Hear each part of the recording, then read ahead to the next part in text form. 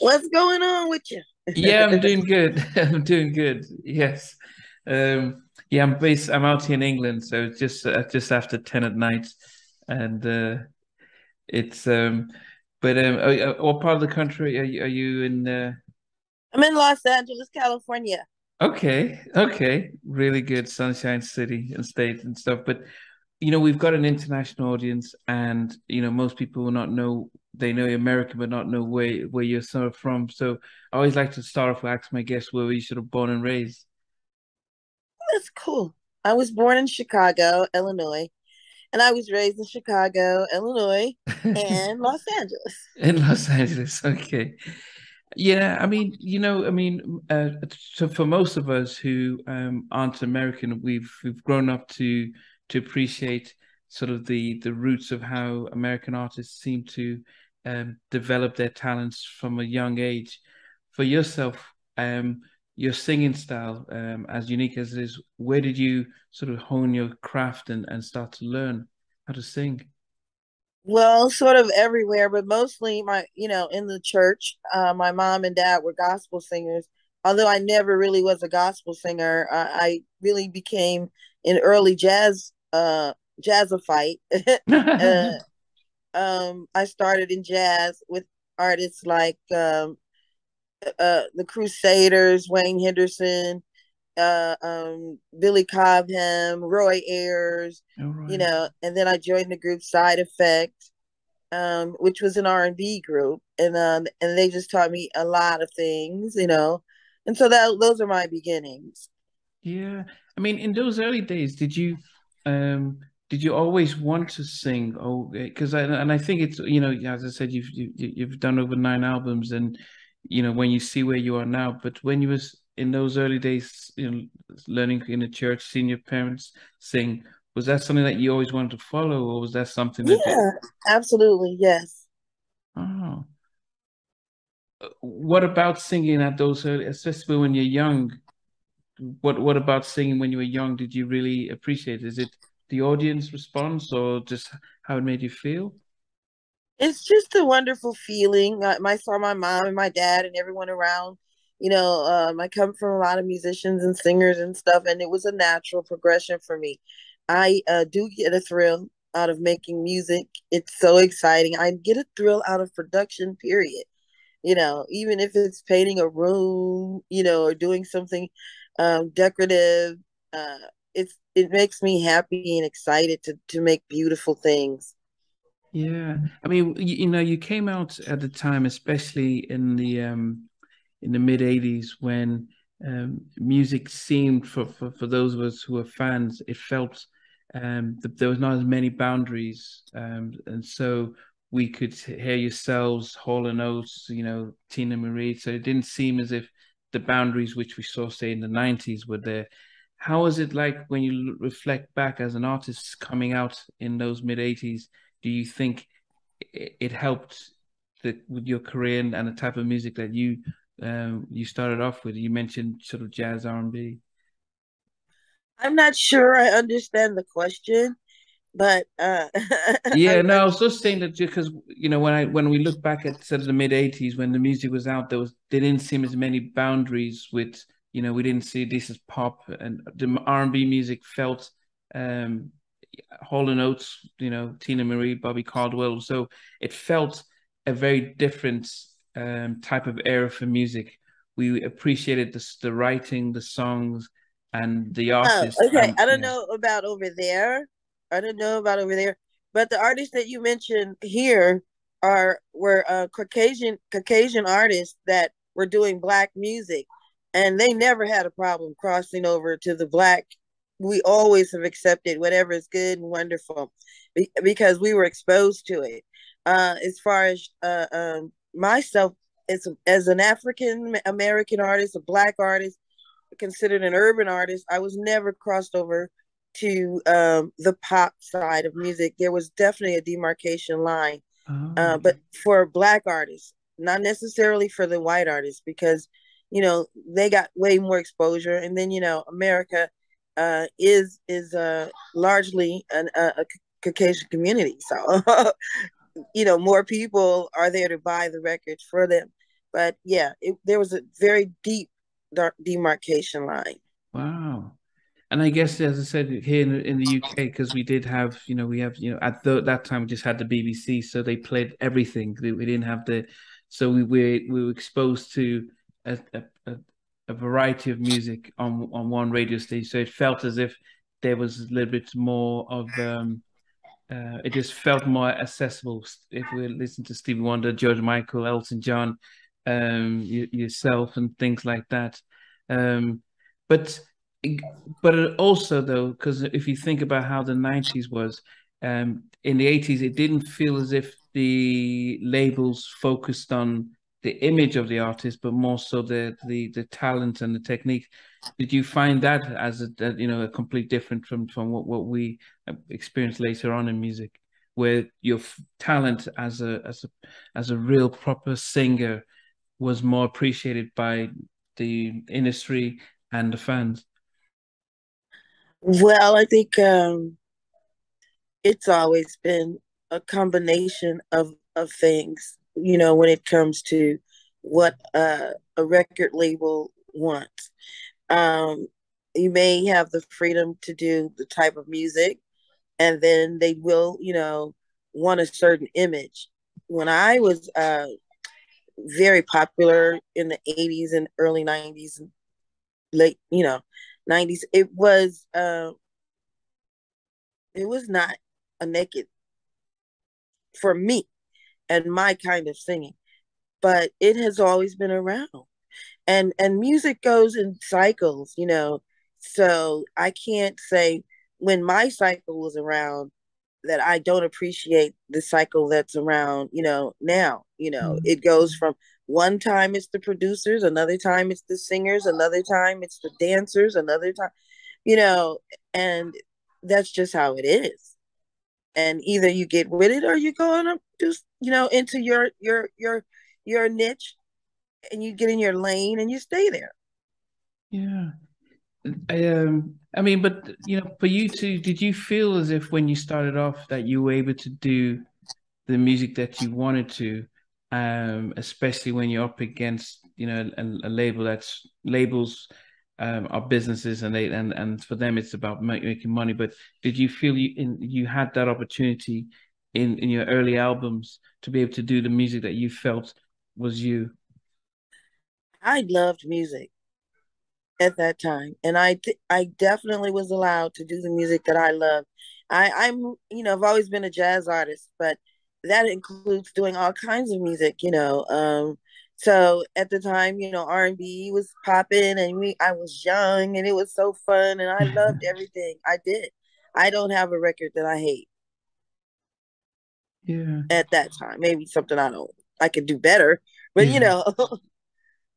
Yeah, I mean when we look at your sort of like even your debut album, did um because when I went, one, for us we had someone like Sade who crossed the boundaries of say little jazz and soul R&B, and I know Anita Baker became very popular here with that type of jazz and mix.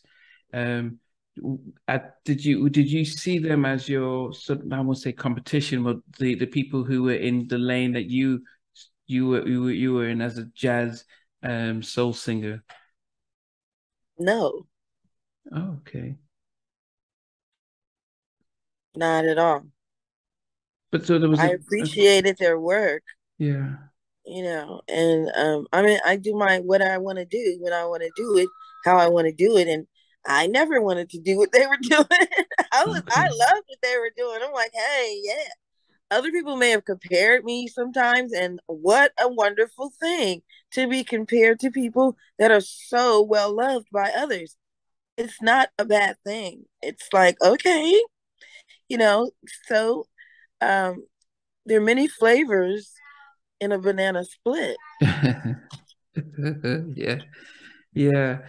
I mean, and as I said, it's more so just trying to, just trying to see how, especially in those days, as I said, I wouldn't have noticed because when I listened to when I listened to your music, and especially the ones, especially the self-titled album. Um, I thought more so the R&B side, and how much of it during those days? Because in those early days, I mean, when as somebody who loved singing, um, the actual being a recording artist and then also understanding the industry, the business, the promotion, the touring, does that take something away from the joy of being just an artist who likes to sing, having to know manage everything else behind that goes along with being in the music industry, music business? No, this is what it's. I don't know about those days. I just did what I had to do, and I was very young and able. And these days, I'm I'm mature and confident, and I know what I'm doing. And it's sometimes a pleasure, and sometimes difficulties arise as in any business. But my business is not my life. As long as I don't feel it's encroaching on my life, Mhm. then it's not a problem. Yeah. I don't. Just my life is what's good.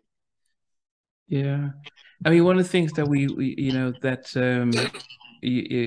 we saw you had you had an unsung which which was very revealing, which went through your background with your parents and getting into the industry, and then unfortunately here in the UK we didn't get to see the movie. They didn't the TV1 isn't available here, so we didn't get to see it. But I mean, just watching your unsung and just seeing sort of the challenges with that. And I wonder how much that journey, how much that has shaped how the person you are today. And when you look back at yourself at your young age, are you able to do you communicate that in your music today? Absolutely. My new song, Throw It Away, it is about taking a look at my life and saying, wow, did I waste time? Whatever I gave away, whatever, it's all good. It's all love. It's life. It's strength. It's just an amazing, wonderful thing.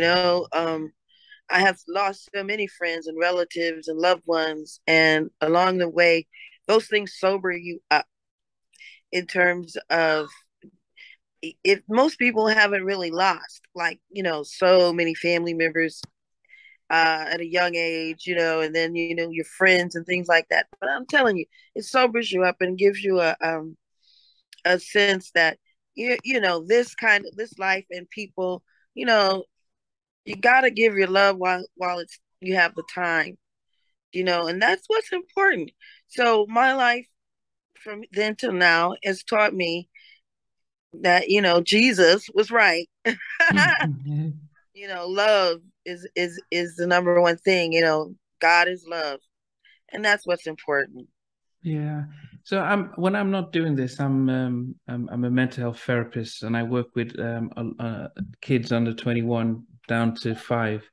And one of the things that was very interesting to me was when I watched your song was to you checked yourself in to rehab, but it wasn't to deal with the addiction, but it was to deal with the things behind that, and which I could identify with, because a lot of us carry baggage, but we don't know how deep it is, and we just try and use things to um some people self-harm, drink or whatnot, and what that tends to be is just a distraction, but the main issue is quite hard to deal with. um and unfortunately, one of the things that I've been using this platform is to really try and promote mental health and therapy among the Black community, because it seems as if, if we don't take it to church, we're fine and stuff. How did you find that experience? Was it hard to talk to strangers and sort of process your past and things that were holding you back? It was the most dynamic experience in my life. It made me who I am today. I am like, whoa. I went to every meeting. They get you up at 5 in the morning. You do, Wow. whatever it is to your body, your blood pressure, whatever.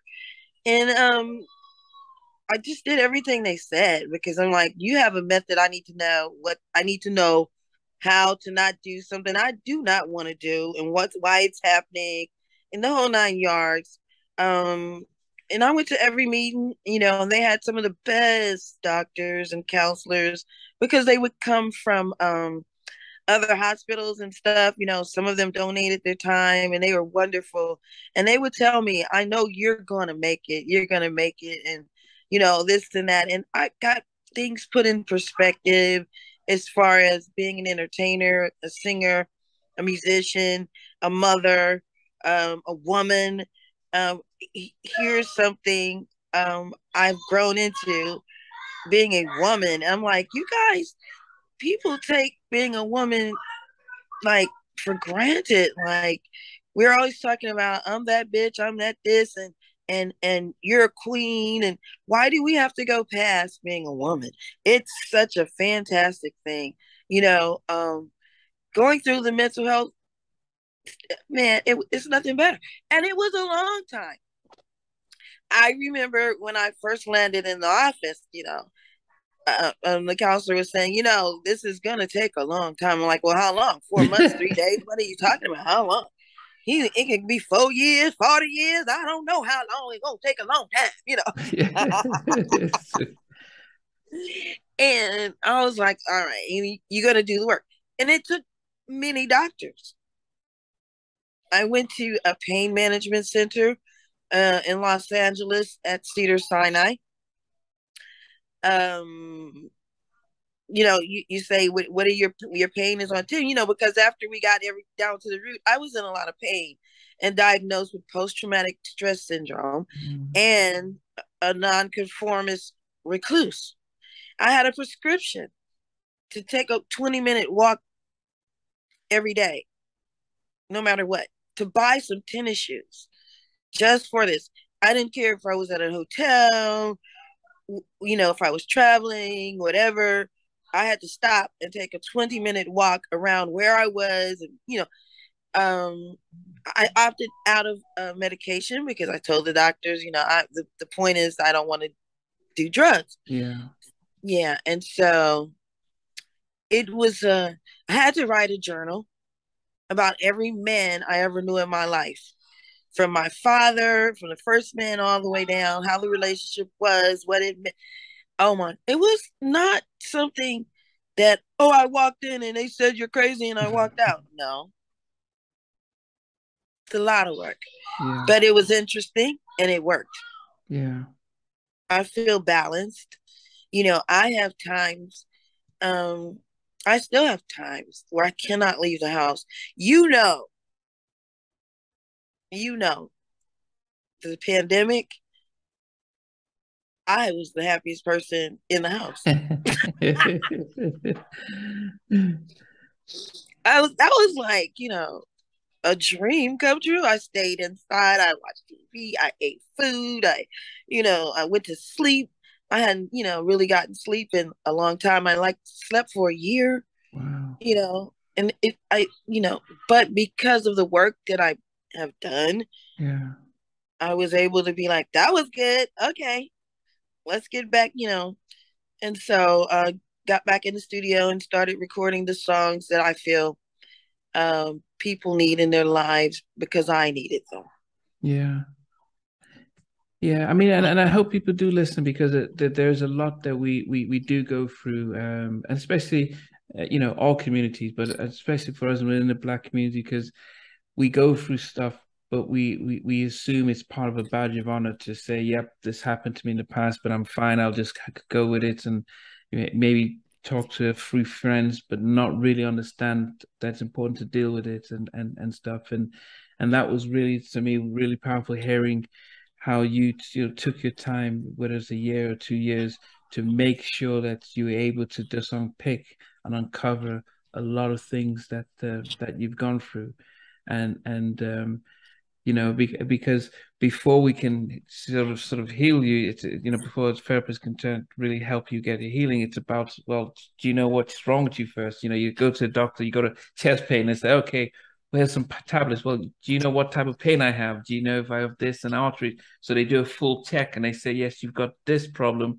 and this Right. medication treats that. And that's the same with therapy, is they need to do full assessment and say, wow, and what was it like having a dad not around and your mum touring around the world and being kicked out the house and depending on this and this person leaving and who identity, who do you see yourself, and what were you looking for in relationships, were you looking for a father figure or something like that, and all that stuff you don't know at the time, but that's the step,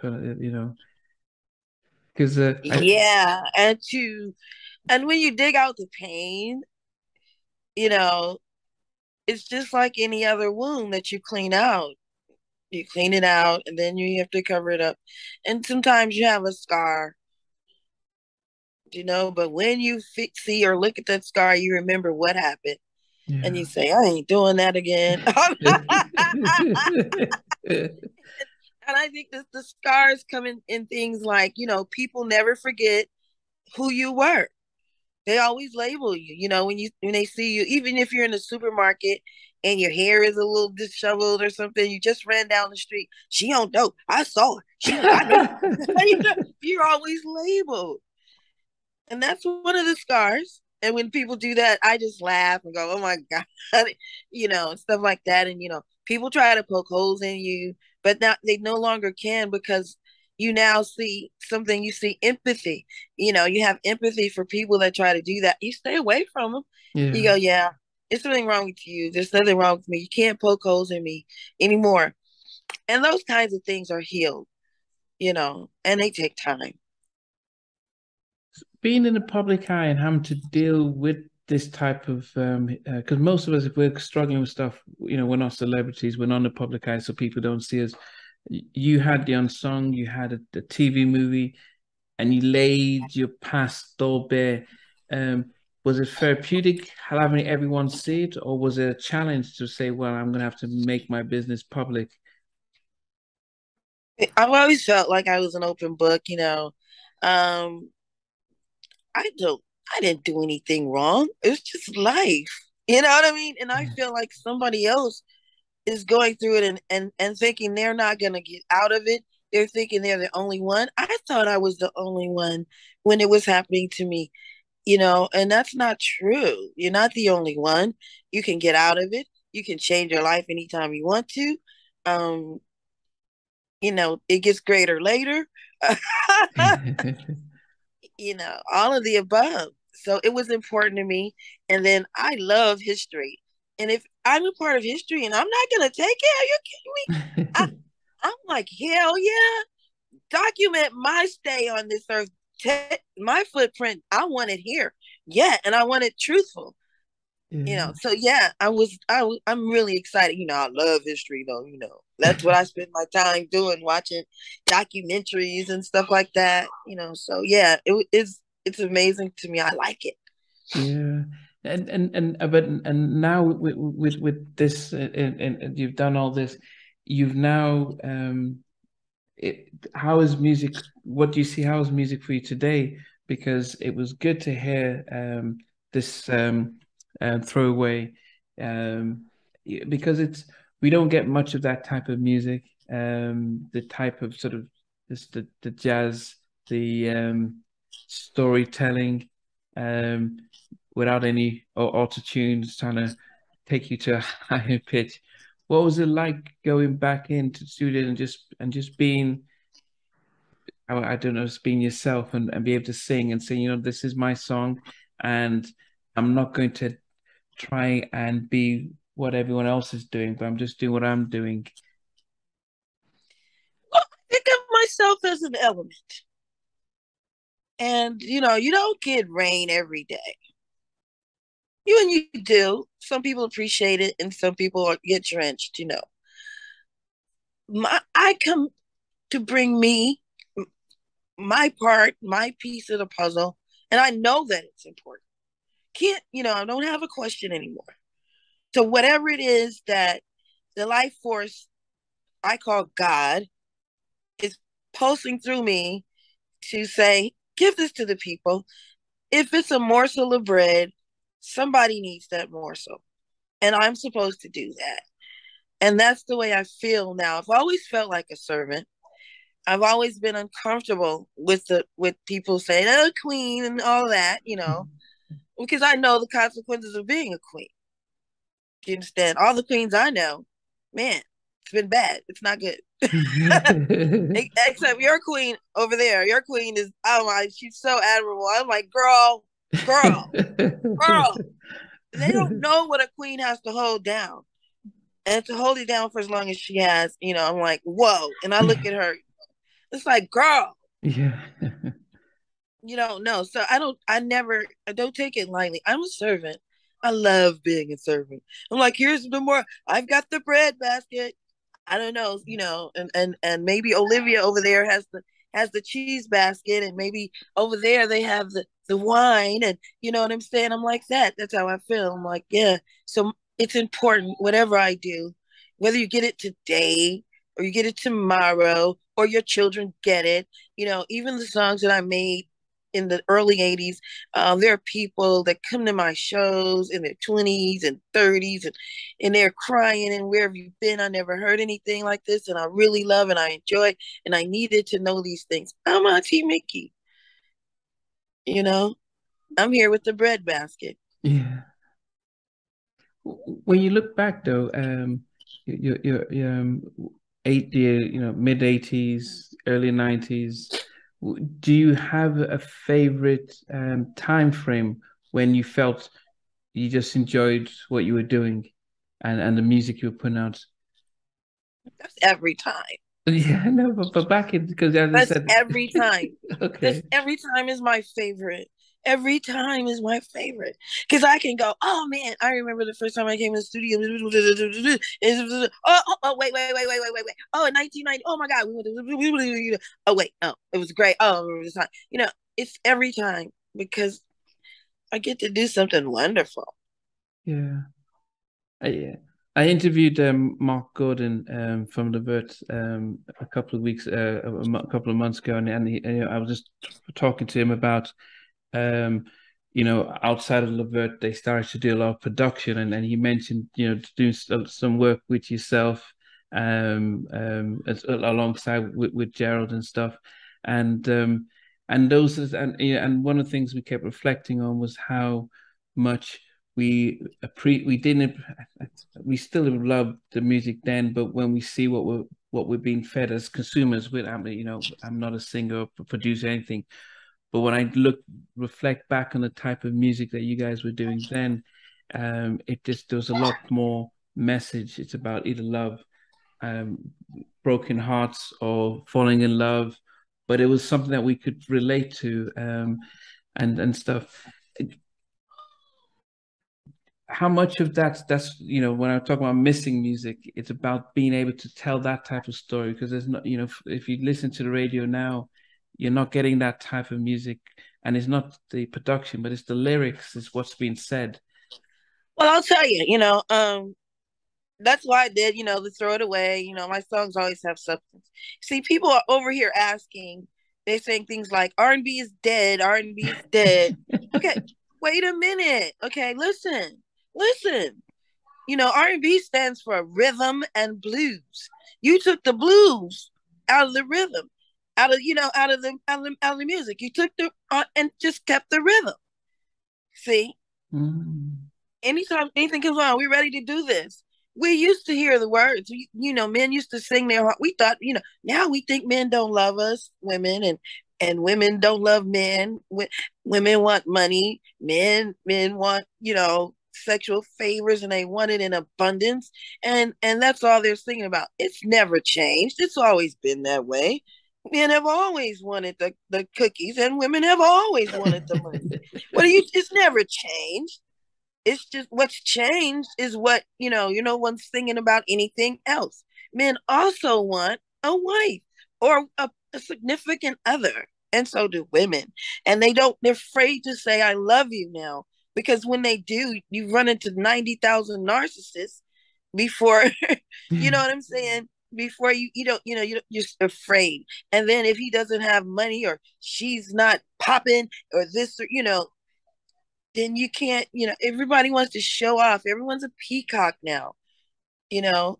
So this too will pass, but you have to continue to support and put out the things that, you know, perpetuate trait love. You know what I'm saying? Yeah. And that push it, that the kids, when they start to grow up, they can turn it on. Just like we turn on our own music or whatever and say, wow, this exists. This exists. This we're not only in a coochie popping world. We all popped our coochie. How you think you got here? What are you saying? Yeah. Everybody wants to do the thing. You know what I'm saying? So that's not, it's not all that we want to do. That's what we want to, there are so many things to talk about. There was a song, Everybody Plays the Fool, all that kind of stuff needs to, yeah. Talk about your human experiences, not just your sexual. Put the blues back in R&B, and then you have some R&B. But until you do, you're just gonna have rhythm and words. Yeah. No, you're definitely right.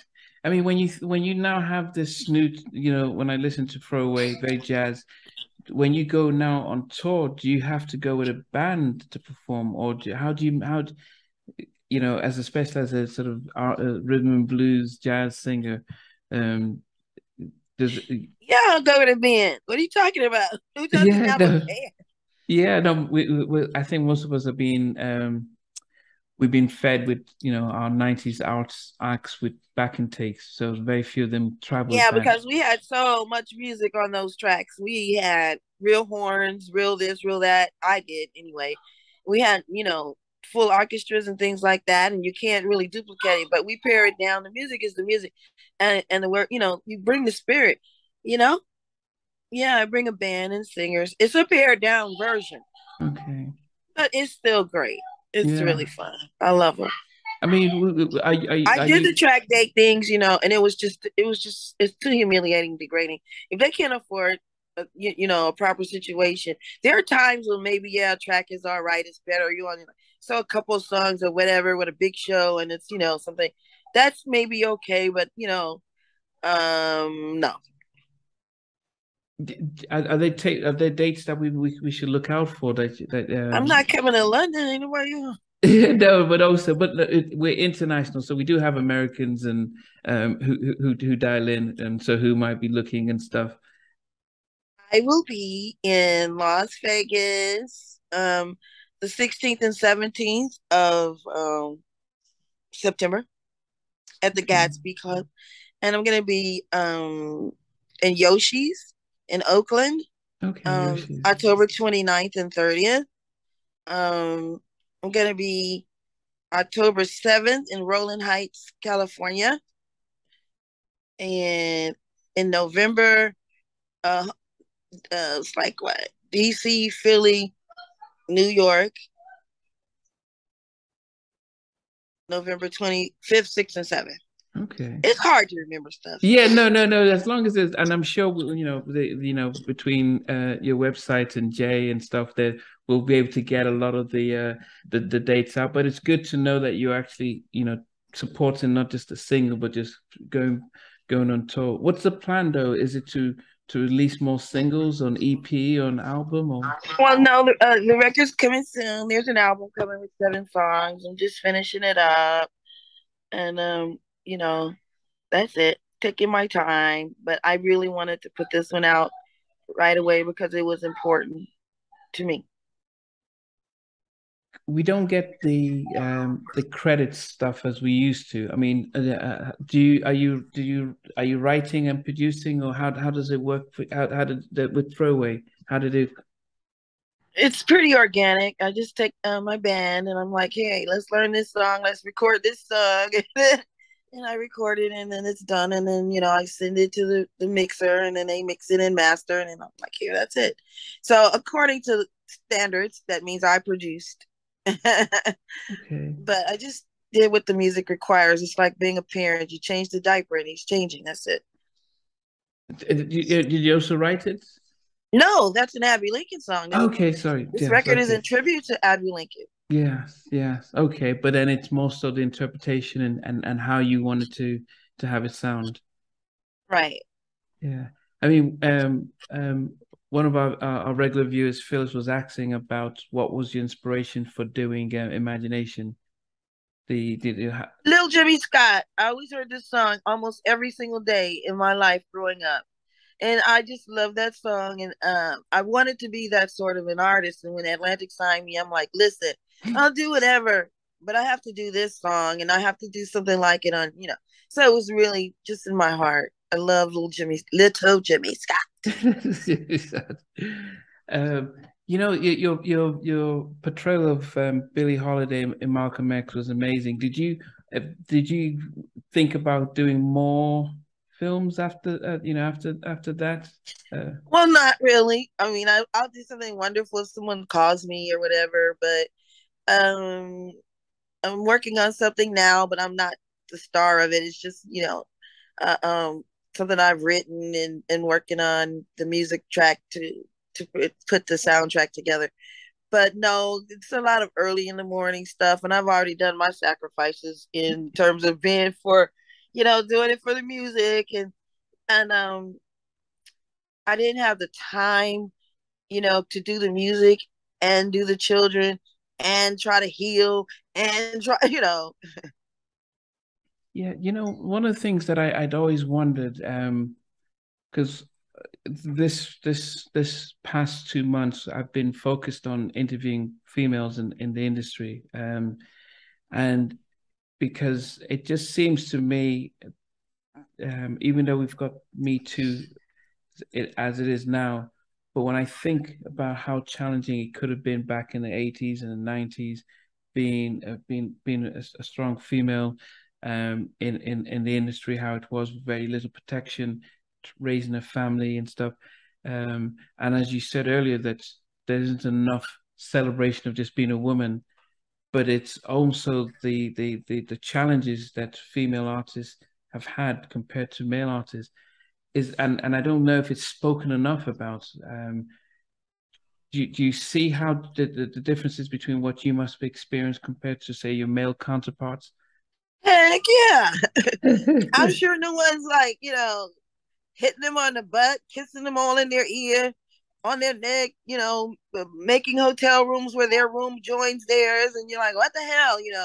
Afraid of your security guard because he's throwing you on the bed, all kind of stuff. You start your cycle and you still have to go perform.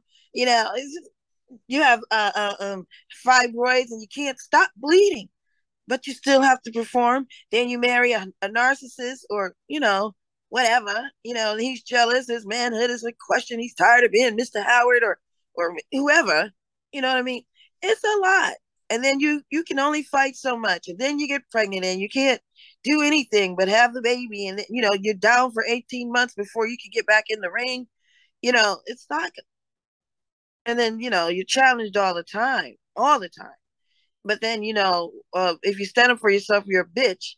And if you don't stand up for yourself, you're still a bitch. You're just a stupid bitch.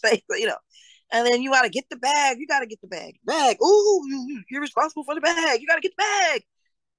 You know, this is too much. Wow. It's just too much. And then everybody, when they do like Britney Spears or they crack, even Mariah Carey had to break down the interview. What do you think is gonna happen? It's pressure. And then and then you're pitted against the only people that can be on your side. They pit you against each other. You need another woman that knows what you're going through, that can say and guide you through these things. And then you make the friends, and then people come in between that and try to make jealousy and strife and things like that, because there's always uh, um, peaks and valleys, feast or famine, and someone's always doing better than the other one. And then, the family of these people who do not a damn thing always have stuff to say, like, oh, that person isn't this or isn't that. They just want to be around so you can help them. Help them do what? Most of these artists don't have the confidence to go to the bathroom alone. They don't believe they have any power to change anything. That's why they never help each other. If you say, wow, why didn't you put me on that? Because they don't think they have the power to say, I want to do my show and I'm going to bring an opening act and this is who it's going to be. You know, they don't think they have the power. They don't have the power to say, I'm going to make this movie and I'm going to use my friends.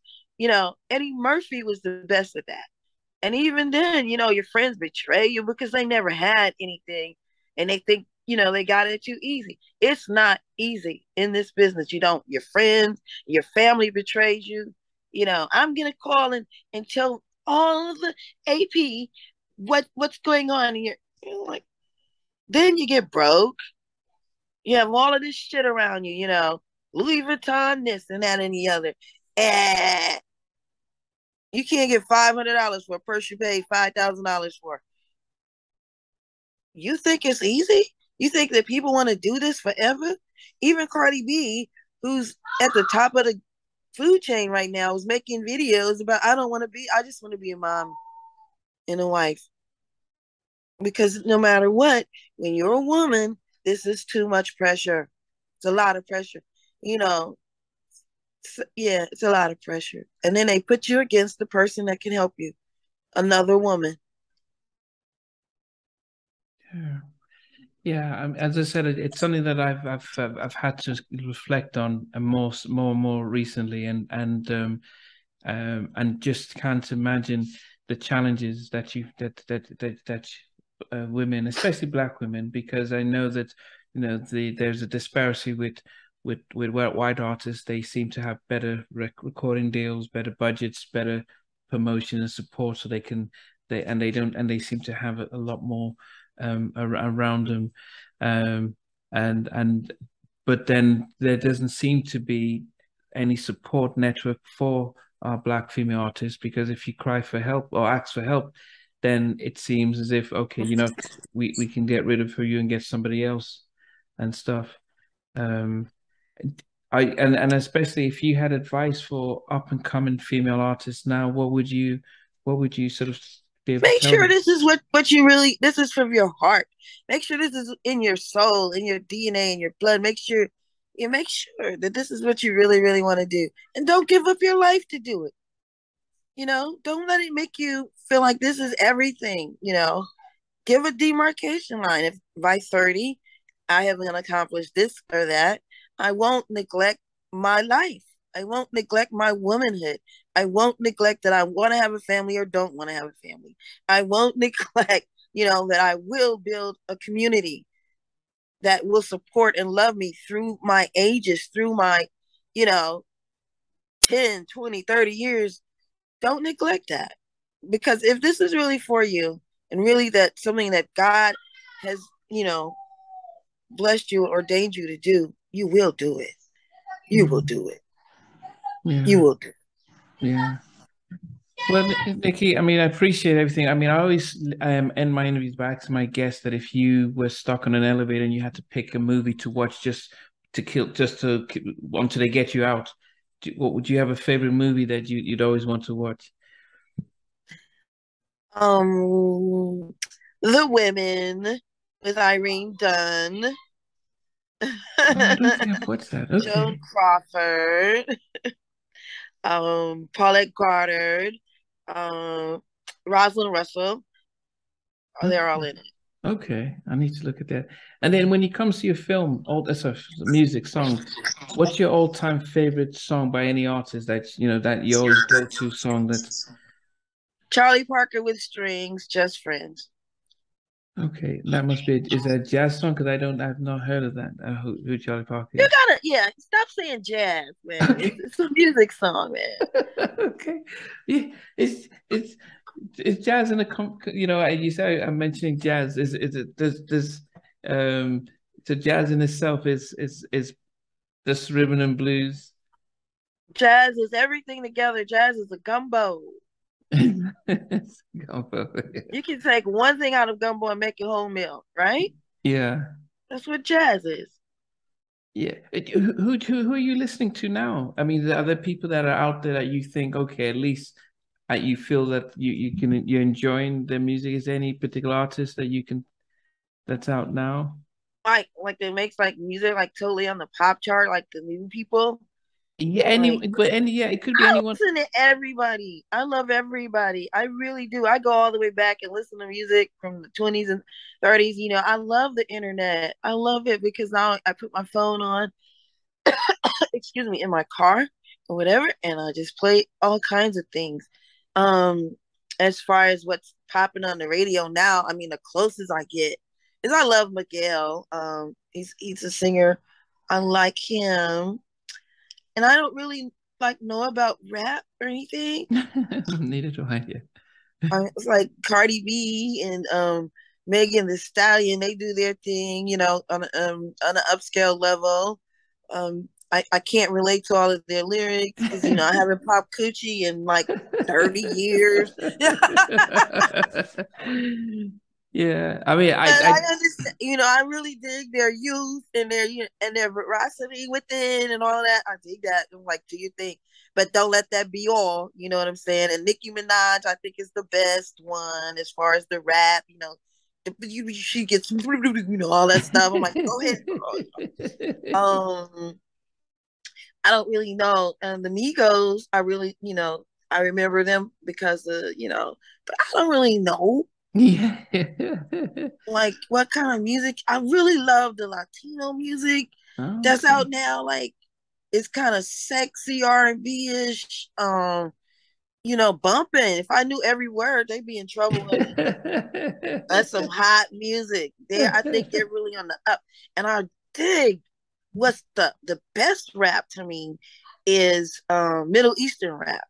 Oh. That stuff is so hot. I'm like, oh, I would love to work in that. But that's for the new generation. I'm like, you guys got a lot of stuff to work with. Do your thing. Don't just be, tapped into one or another. Go all over the world. Listen to the music from all over the world because you now have that opportunity that we didn't have. Yeah. We had to, specifically know an artist that came from Africa or whatever. Oh, I love that girl too. I don't want nobody but you. Oh, I forgot their name. You Is don't need it? nobody but me. That's hot. I love Yeah. them. So my background is Nigerian, and so Afrobeat. So a lot of Oh my Nigerian. God, foo. Say, ooh. I love freaking African food. Okay. Where have you eaten it in the States or? Oh, I grew up with it, honey. I grew up in Chicago. We lived near the university, and all the Africans came to the university, and they Okay. rented apartments like near us. And the husbands would go to school, and the wives would stay home. So on the way home from school and stuff, they would have the kids out, and they bring me in, and we eat porridge, and oh my God, and that started me off on my African food thing, and I love it. I make soup, I make Oh. fufu. Kids love it, and I can never find any amazing African food in Los Angeles. It makes me crazy. I just want to cry. We had one lady, Mama D, and then Mama D closed, and I'm so sad. Sad. Wow. There's only like two. They have a lot of what are the ones they have? Like Senegal. Yeah, when I lived in LA, I used to live Redondo Beach, and we had a Nigerian restaurant, but this is back in the 90s Yeah, and I used to know 2000. that. I knew that one. That one was good because we used to go there and get soup from that one in Redondo Beach. But they're all gone now. They have Yeah. like Jamaican and Ethiopian. That's pretty. Ethiopian, yeah. Even when I went to college in Milwaukee, and we used to go to Chicago. And my then girlfriend was Ethiopian, so we'd go, and there was some number of Ethiopian restaurants in Chicago, because they eat with they have this almost like a pancake, and they put the stuff on it, and then they eat So, eat for. it's so spicy. I can't eat Oh, it. you can't eat, yeah, It's so spicy. yeah. Like God. But I love Cameroon. Cameroon Okay, food. Cameroon. So Have you ever eaten jollof rice? yes. Are Yeah, you kidding me? yeah. Who are you talking Yeah, to? yeah, yeah. No, it's good. It's really, I mean, it's really fascinating to see that the because people eat Chinese and Thai, but unfortunately, African dishes Only have. because they don't know. They don't know that Mm, African food is what's popping and it's healthy. yeah. They don't even know. Oh my guys. But Yeah. The so most people of my generation tend to listen to music on YouTube. So the video for Throwaway is out. I've seen the videos. I like the where was it? Where were you driving from? I saw those big houses. Was that in I was in Atlanta? Cleveland. Okay, Cleveland. It's Okay. all over the states that video is. Oh, so when you were going on tour, so you were just recording different. Okay. Yeah, it was well done. So I was just wondering, like, oh, what is these places? Okay, and Yeah, that's Angela Lavelle. He's our filmmaker. There's a documentary film coming oh, with that. So okay. Is it towards the end of the year or next year, or when should we expect that? November. November. Okay, we'll definitely be able to point people in. And are you releasing this independently as your throwaway, or is it with Yeah, a? yeah. Record companies and stuff, they're not fooling with artists my age and especially doing music like this. I talked to some, they were all like, no, what about something like Love or New Management? I'm like, man, I'm not 28 years old. That shit's dead. I mean, it's dead. Okay.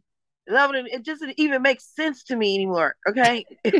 Like, what? I can't sing about the things that are with me, about me. I watched all the kind of artists live through all of this, Lena Horns and everybody. Y'all kiss my butt. I'm doing what I want to do. And they were just like, absolutely not. Absolutely not. If I'm not gonna have a hit like that, at this age, I sound like an incredibly dumb ass woman singing something like that at this age. We're so retarded. Who's like, baby be mine? I'm 100. The thing What do is you that mean? because what you're Be my showing, what? My chauffeur? What? because what you're showing is that you aren't just singing songs because here's the lyrics, I'm just going to sing, but it has to mean something or people won't believe it. Is that? I won't believe it. I'll start laughing in the middle of But what if when you perform though? Because those are your very precious hits. Your fans We're would talking like. about a memory versus reality right now. I'm not gonna sing about a memory in on a new project, Oh, like new. Yes, when it's new. Okay. this is new work. It's like now. But when we want to go down memory lane, we can talk about a memory all day long. But we are not gonna live there and keep Yeah. trying to create a moment that belongs to a 28, 30-year old. Yeah. Yeah, no, but it's really good that you can be honest about that. And I think that's one of the things that it adores you that your fans love is the fact that they know how you are and stuff. You're not going to do things just to please everyone else. I wish I'm not any better than anybody else. I just cannot. I can try. I've tried everything. You know what I'm saying? It's like crawl for the carrot. I crawled for the carrot. It just got tired. Shit, take the carrot. Go. I don't care. You know what I'm saying? I'm not any better or anything like that. It's just how it is. Yeah. Well, definitely, Mickey. It's definitely great. So we should expect your documentary in is it a sort of a sort of Oh, I have to hang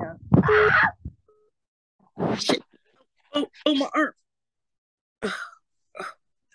Hello. yeah, okay, yeah. My daughter's here to pick up her son. Okay. No, I've just finished it. So we should expect in November the documentary, music documentaries coming out. Yes. Okay. And then Oh, we oh. and then probably the album thereafter. Album is in November too. Albums in November too. So we'll look out for that. And if anything, we have your YouTube page and website and social media to look into. Yes. Please Okay, do. definitely. Well, I appreciate your time, Mickey. It's been fascinating. It's been great.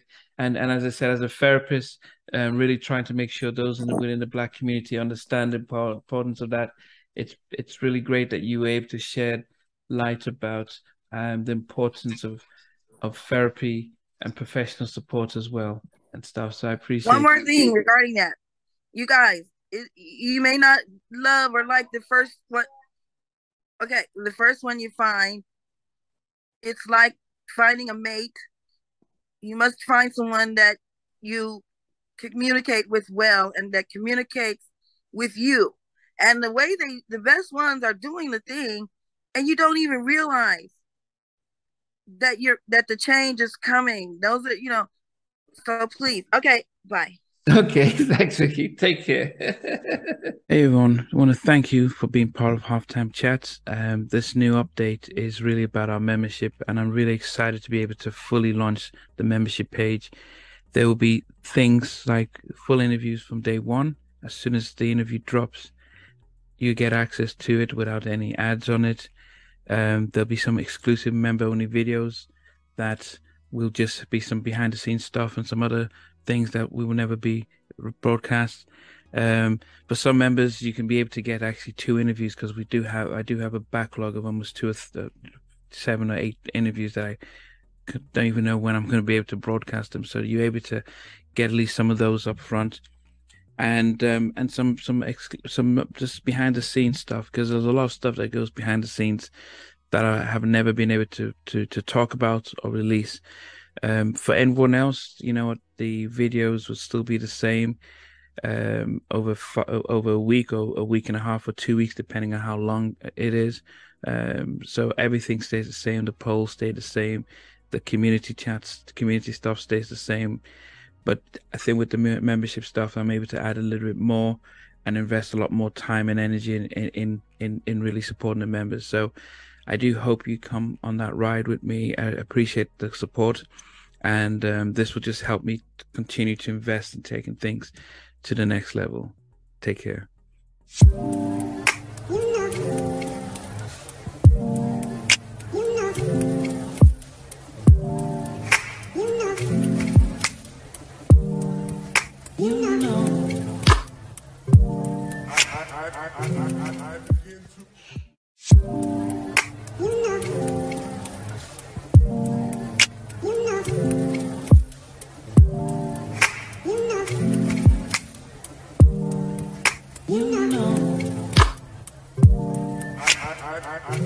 I begin to